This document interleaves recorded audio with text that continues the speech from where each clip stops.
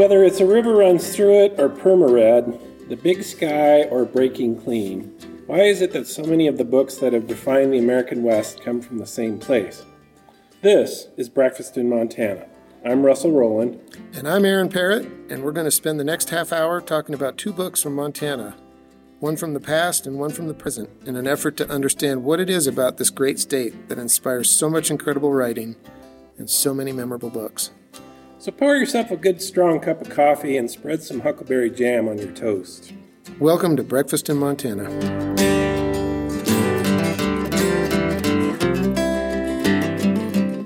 In this episode, we have two mysteries written by authors that aren't normally associated with mystery writing.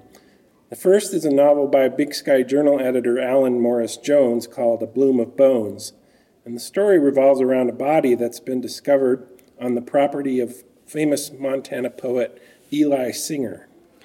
Our second novel is a book published in 1981, written by probably the best-known poet from Montana, Richard Hugo. Death in the Good Life follows the adventures of a Montana sheriff named Mushheart Barnes as he tries to solve two murders that he believes are related, even though they were committed 19 years apart. Oddly enough, the protagonist in this novel is also a poet, so we have a few connections between these two books.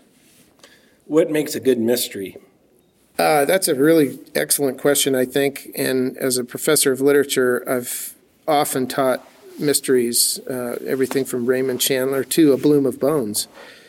I guess I would start with what I think is one of the best mysteries ever written, Oedipus Rex, which is really a story about a guy trying to find out who he is.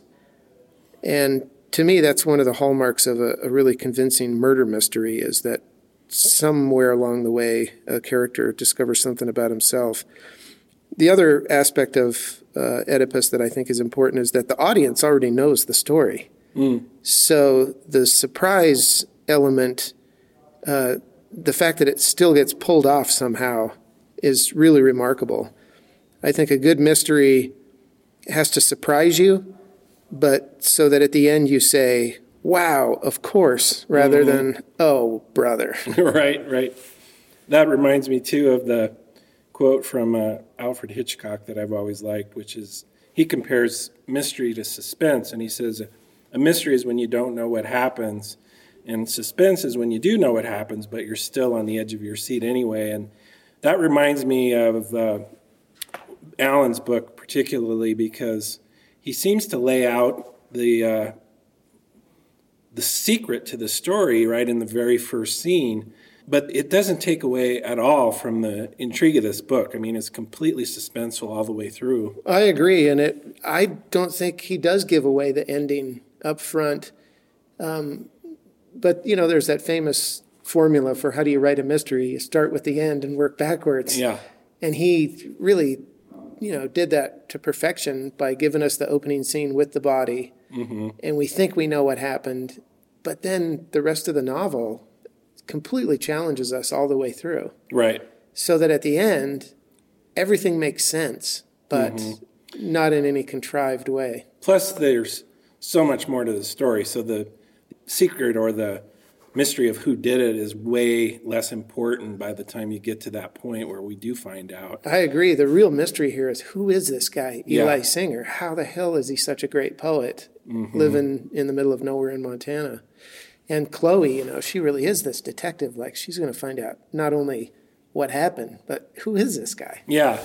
Chloe is his literary agent who actually ends up falling in love with him. She comes out to Montana to visit. And she becomes so completely frustrated with trying to get him to basically communicate at all. Typical male. Right, yeah.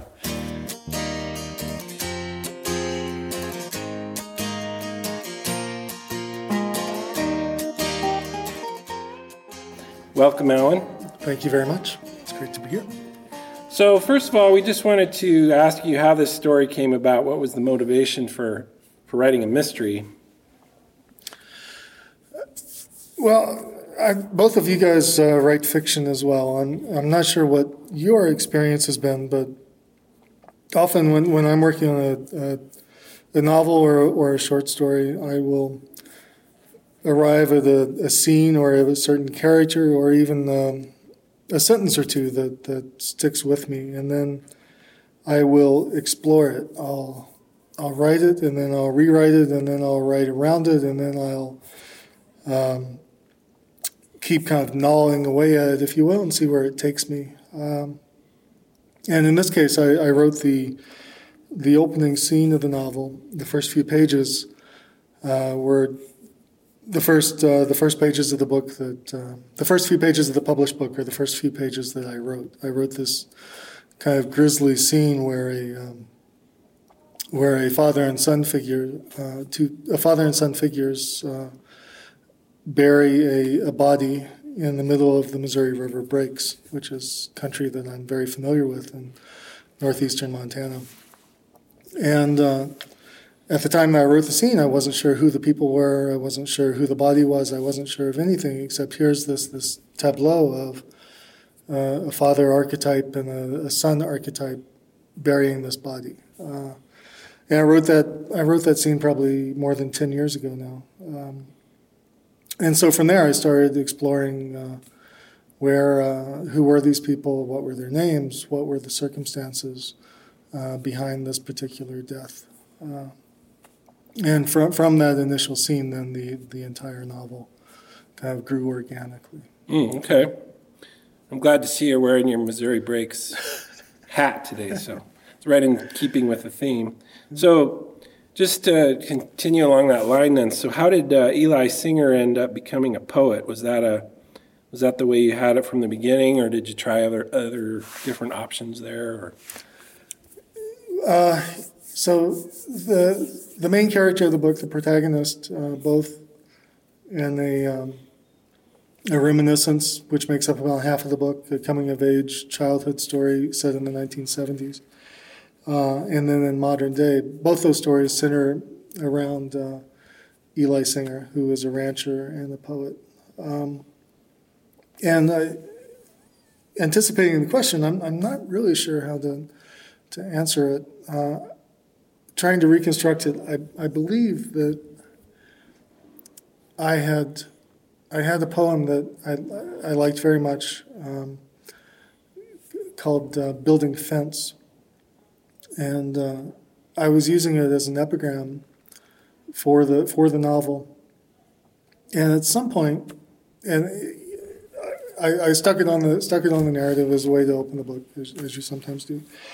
And at some point, it occurred to me, wouldn't it be interesting if I attached this poem to one of the characters, to Eli, and said, okay, well, not only does this poem thematically introduce the book, but it also, maybe it was written by the character as well. Right. And I'm sure that's been done before. There are no original ideas in fiction, but offhand, I couldn't think of another novel wherein that took place, wherein the character laid claim to the epigram or the interstitial poems throughout the narrative. So, if it wasn't original, it was fairly new, which I liked. Yeah.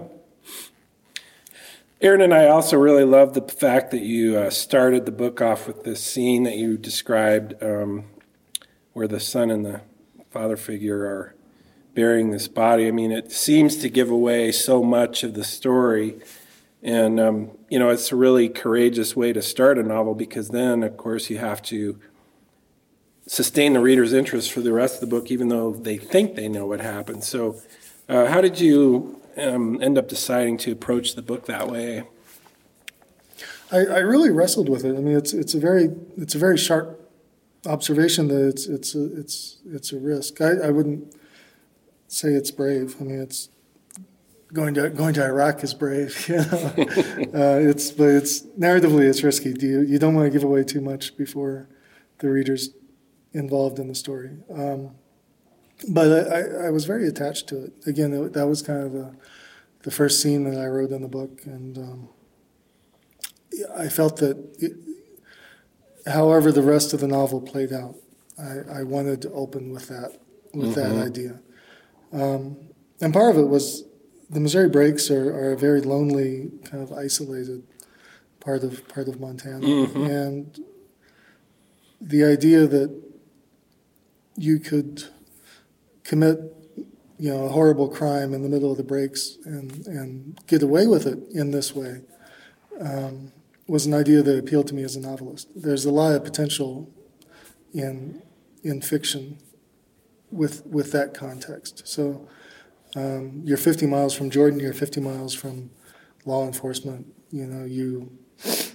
If you were someone who wanted to bury a body, this is the place to do it. Right. So yeah. So I wanted to enforce that kind of right away as well. Sure. So were there any particular themes that emerged while you were writing this book, or did you think about that at all, or in hindsight maybe? I think the themes emerge largely in hindsight. Specifically, as I was writing it, I wanted to explore the idea of guilt, of lingering guilt, and the way that could shape a life. If you were involved in one of the most horrible crimes imaginable, particularly at a young age, how would that affect the rest of your life? How would that play out?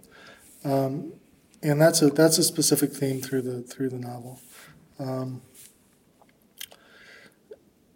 Hopefully there are more themes in the book. But if I could jump in there, yeah. One of the things that I really liked about the book is the relationship between Eli and his sister. Mm-hmm. And maybe you could speak to that in the context of this guilt or... Yeah. So there are, in the coming of age aspect of the narrative, looking back to the 1970s, our protagonist, Eli Singer, is a 12-year-old boy with an older sister on the verge of adolescence or in adolescence. And he is, at the beginning of the narrative, his loyalties lie entirely with the sister. As the story progresses, he is torn between a father figure, between his future stepfather and his sister. And he ends up casting his lot with the stepfather over the sister. And so, in addition to the specific guilt of being involved with this horrible crime, there is a more subtle sort of guilt, which is the betrayal of a family relationship, or what the narrator sees as a betrayal. Everything that takes place in the early years comes to us through Eli's reminiscence. It's first person. And so I think it would probably be a mistake to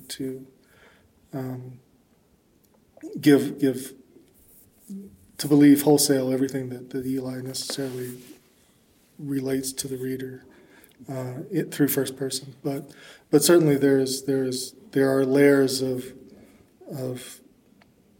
guilt and obligation and conflicting feelings from the character, particularly with regard to his sister. Right. Yeah, one of the things that we both really noticed and loved about this book too is the relationship you're talking about with the father figure. The way that opening scene establishes that relationship in such an intimate way. I mean, they're doing something pretty grisly, but the dialogue is incredible, and it just creates this immediate knowledge within the reader that these two have a really close bond. And that was one of the things we really loved about this book. Throughout was the dialogue, how much it revealed about the characters. Thank you very much. Yeah, we just wanted to congratulate you on that part. I appreciate it. I guess one thing that I'm really fixated on is the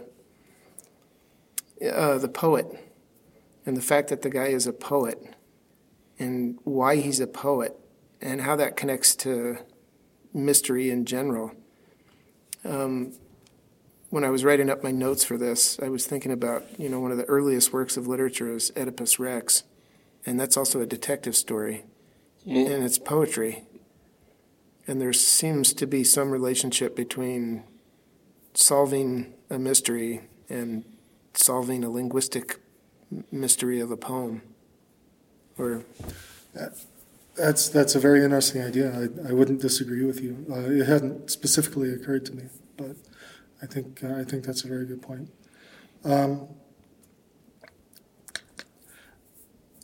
Poetry versus other types of writing. I think he could have.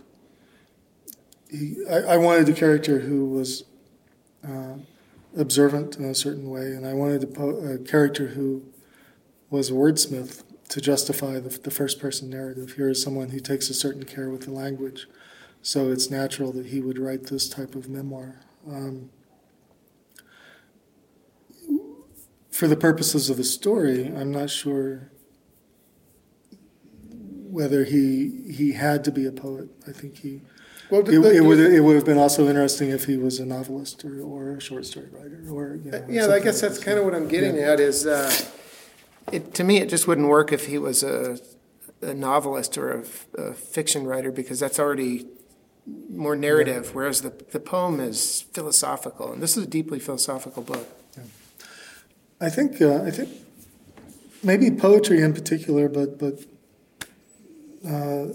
any sort of literary calling, I think, is necessarily a very lonely pursuit. You spend a lot of time in a room by yourself with a cup of coffee and a computer trying to put words on the page.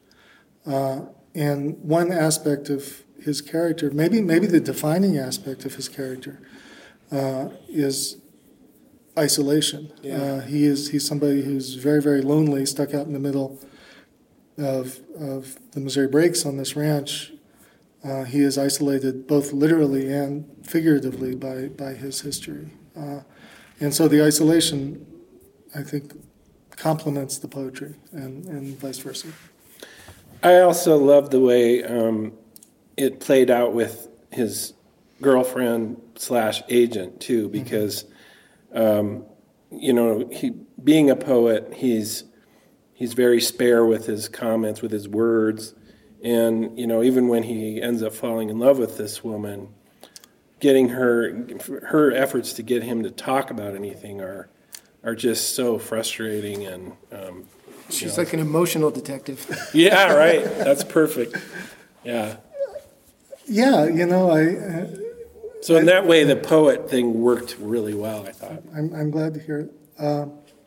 It's always a trick for me to write accurate, kind of laconic Western dialogue. I think it's something that you very rarely see in Western letters. That how do you communicate entire conversations within a few words? As you so often see happening in real life. There'll be a couple ranchers or old cowboys having breakfast, and an entire conversation can take place in half a dozen sentences going back and forth. Yep. And that's a real trick. It's frustrating when you see it not done very well. Yeah. It's too easy to. That's our next book. Anyway. Yeah. Just one more practical question. How long did it take you to write this book? Because it only took me about 5 hours to read it. So the first draft, the book was cooking for a long time. So the first draft was written 10 or 12 years ago, as I mentioned, and it was much longer than what was eventually published. The first draft was over 100,000 words, 120,000 words, and at the time Not very laconic. And at the time I made the mistake of trying to shop it around and find a publisher for it, and was discouraged that no one wanted to pick it up. But it probably wasn't ready to be published at that point. And so over the intervening years, I kept going back and revisiting it. I didn't give up on it.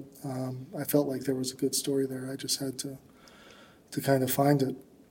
And so the process of rewriting in the interim, I would rewrite and then let it sit, and then I would go back and rewrite again and let it sit. There were 3 or 4 major revisions in there over the course of 10 years. And each one would whittle it down a little bit tighter. So the final draft is 55,000, 60,000 words, something like that. Wow, that's a big cut. Really?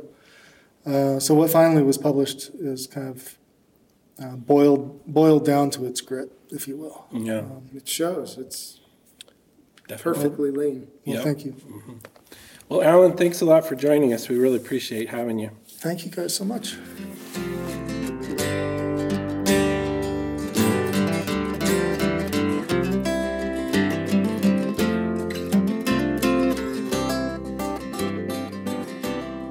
Maybe we could just talk about the style of these two books. Definitely.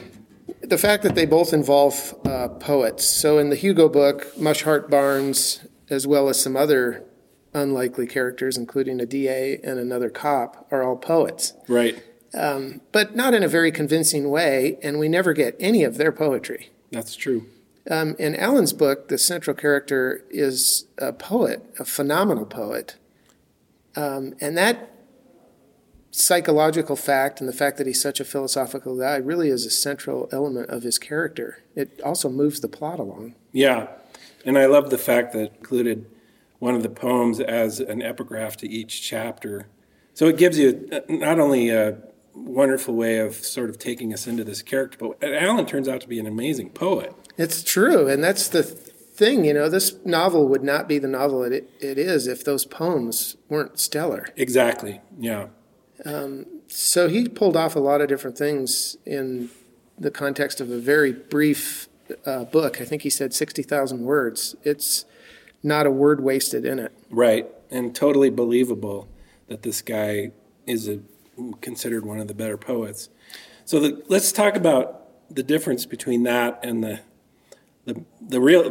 man who's considered one of our best poets, Richard Hugo, in his book, Death and the Good Life. Well, I think the best way into it is to pick up the theme you just mentioned, the believability of it. In literature, we talk about verisimilitude, which is a fancy Latin word, but it means like the truth. And for fiction to succeed, it has to have verisimilitude. It has to be like the truth. And Alan's book is so like the truth that you're convinced the whole way through. And I keep saying, the first time I read this book, I read it in one sitting. I couldn't put it down. Whereas the Hugo book is the opposite of believable. On every page, it's preposterous. Yeah. And the characters are cardboard, and many of them, totally unbelievable. The plot itself is like a Swiss cheese. Yeah, full of holes. I kept thinking about the fact that, you can always tell when something sort of that's supposed to be shocking is thrown in just for effect rather than as something that might have actually happened. The whole necrophilia. It happens over in the necrophilia, the twist at the end. I mean, all these things. The sex scenes, right. The gratuitous sex scenes. Yeah. And I guess I've read this book twice, once not long after it came out in the 80s when I was still in high school. But then last week I reread it. And I guess what most disappointed me about it is I just expected so much more from the guy who is the perennial poet laureate of the state, our most famous writer. Right. I guess it kind of goes to show that, just because somebody is really adept at one form doesn't mean that they necessarily have I mean, to me, the thing that was clear about like these surprise twists was that it was the sign of someone who's not confident about what they're doing. I definitely got that feeling too. Yeah. Like, I would love to know his motivation. Like, what did he just do this on a lark? Did he need the money? Did somebody put him up to it? Like, what was his stake in this? Because I feel like it wasn't very much. Like, right. I would love to know how he felt about the book. I bet he wasn't very close to it. Yeah, well, it kind of felt that way. And as somebody told us, a detective friend of his who read it said that it wasn't even very carefully researched. There was a lot of mistakes in it as far as procedural stuff and things like that. So, and all of that, I think, would be forgivable, or you could even look past it if the prose itself, sang like poetry, which it doesn't. Right. That was one of the most surprising things about it. Like, so Alan's book has this incredible, succinct, really great dialogue, and for a poet, I couldn't believe how many passages in Hugo's book where characters would talk for paragraphs, like give these speeches. It just wasn't anything like how people talk. No. Plus, it didn't feel like it was written by a poet. I guess that in the final analysis, that's my feeling about it is because I do think poetry and mystery are so aligned that I'm just surprised it's not a better novel. And who knows why he didn't produce something, far superior to that. Right. Yeah. So I think it might be interesting to talk a little bit about. So you said something about the motivation for it, and Hugo had established himself by this time. A lot of his reputation was based on the fact that he was an incredible teacher. He ended up becoming sort of the stalwart of the University of Montana writing department, and created an amazing number of amazing writers from that program. Yeah, I agree. I think whether or not you're a fan of his poetry, and I think many people would recognize him as maybe a major minor poet. I don't think there's any dispute that he did more to put the University of Montana writing program on the map than anyone else, and the number of people who studied under him and went on to be great writers themselves is pretty impressive. So maybe a lot of it was just like the challenge of trying something new, or like you said, maybe there was an advance that was someone suggested to him that they'd be willing to pay him a certain advance. Who knows? I think of the next one of the writers that we'll talk about in the next episode, Jim Harrison, how he got into writing novels. I think the story I read was, he was a poet. Right, and an amazing poet. And hurt his back really bad and was in the hospital. And Tom McGuane told him, well, you're laid up. You might as well write a novel. Oh, really? And that's how he wrote Wolf. Wow, that's amazing. Yeah. I didn't know that. I don't know. Seems like I read that somewhere. Yeah. It's a good story whether it's true or not. Well, I think it's just safe to say that we liked one book better than the other one this time around. Definitely. I think Bloom of Bones will endure into the future as one of the great Montana books, and definitely one of the best mysteries I've read by anyone. It was just a fabulous book, and I thought about the fact that I read it the second time this week, and I was just as engaged, just as caught up in the characters, and I was also amazed that I couldn't remember how it ended. And to me, that's a sign of a really amazing book, is that, it's not really important what the climax is not. Exactly. Yeah, everything else was so, just kept you sucked into the book the entire time. And one other thing I think is worth mentioning, if you're familiar with his other book, Last Year's River, they're completely different styles. Completely different, yeah. You wouldn't even think they were by this, and that's a great book too, but pretty impressive. Yeah. So we'd like to recommend that you go out and buy a copy of A Bloom of Bones. And next time around, we're going to discuss two books by a father and daughter. The first is called A Good Day to Die by Jim Harrison. And the second is by his daughter Jamie Harrison, called The Widow Nash. Thanks for joining us. We'll be back again for another episode of Breakfast in Montana. See you next time.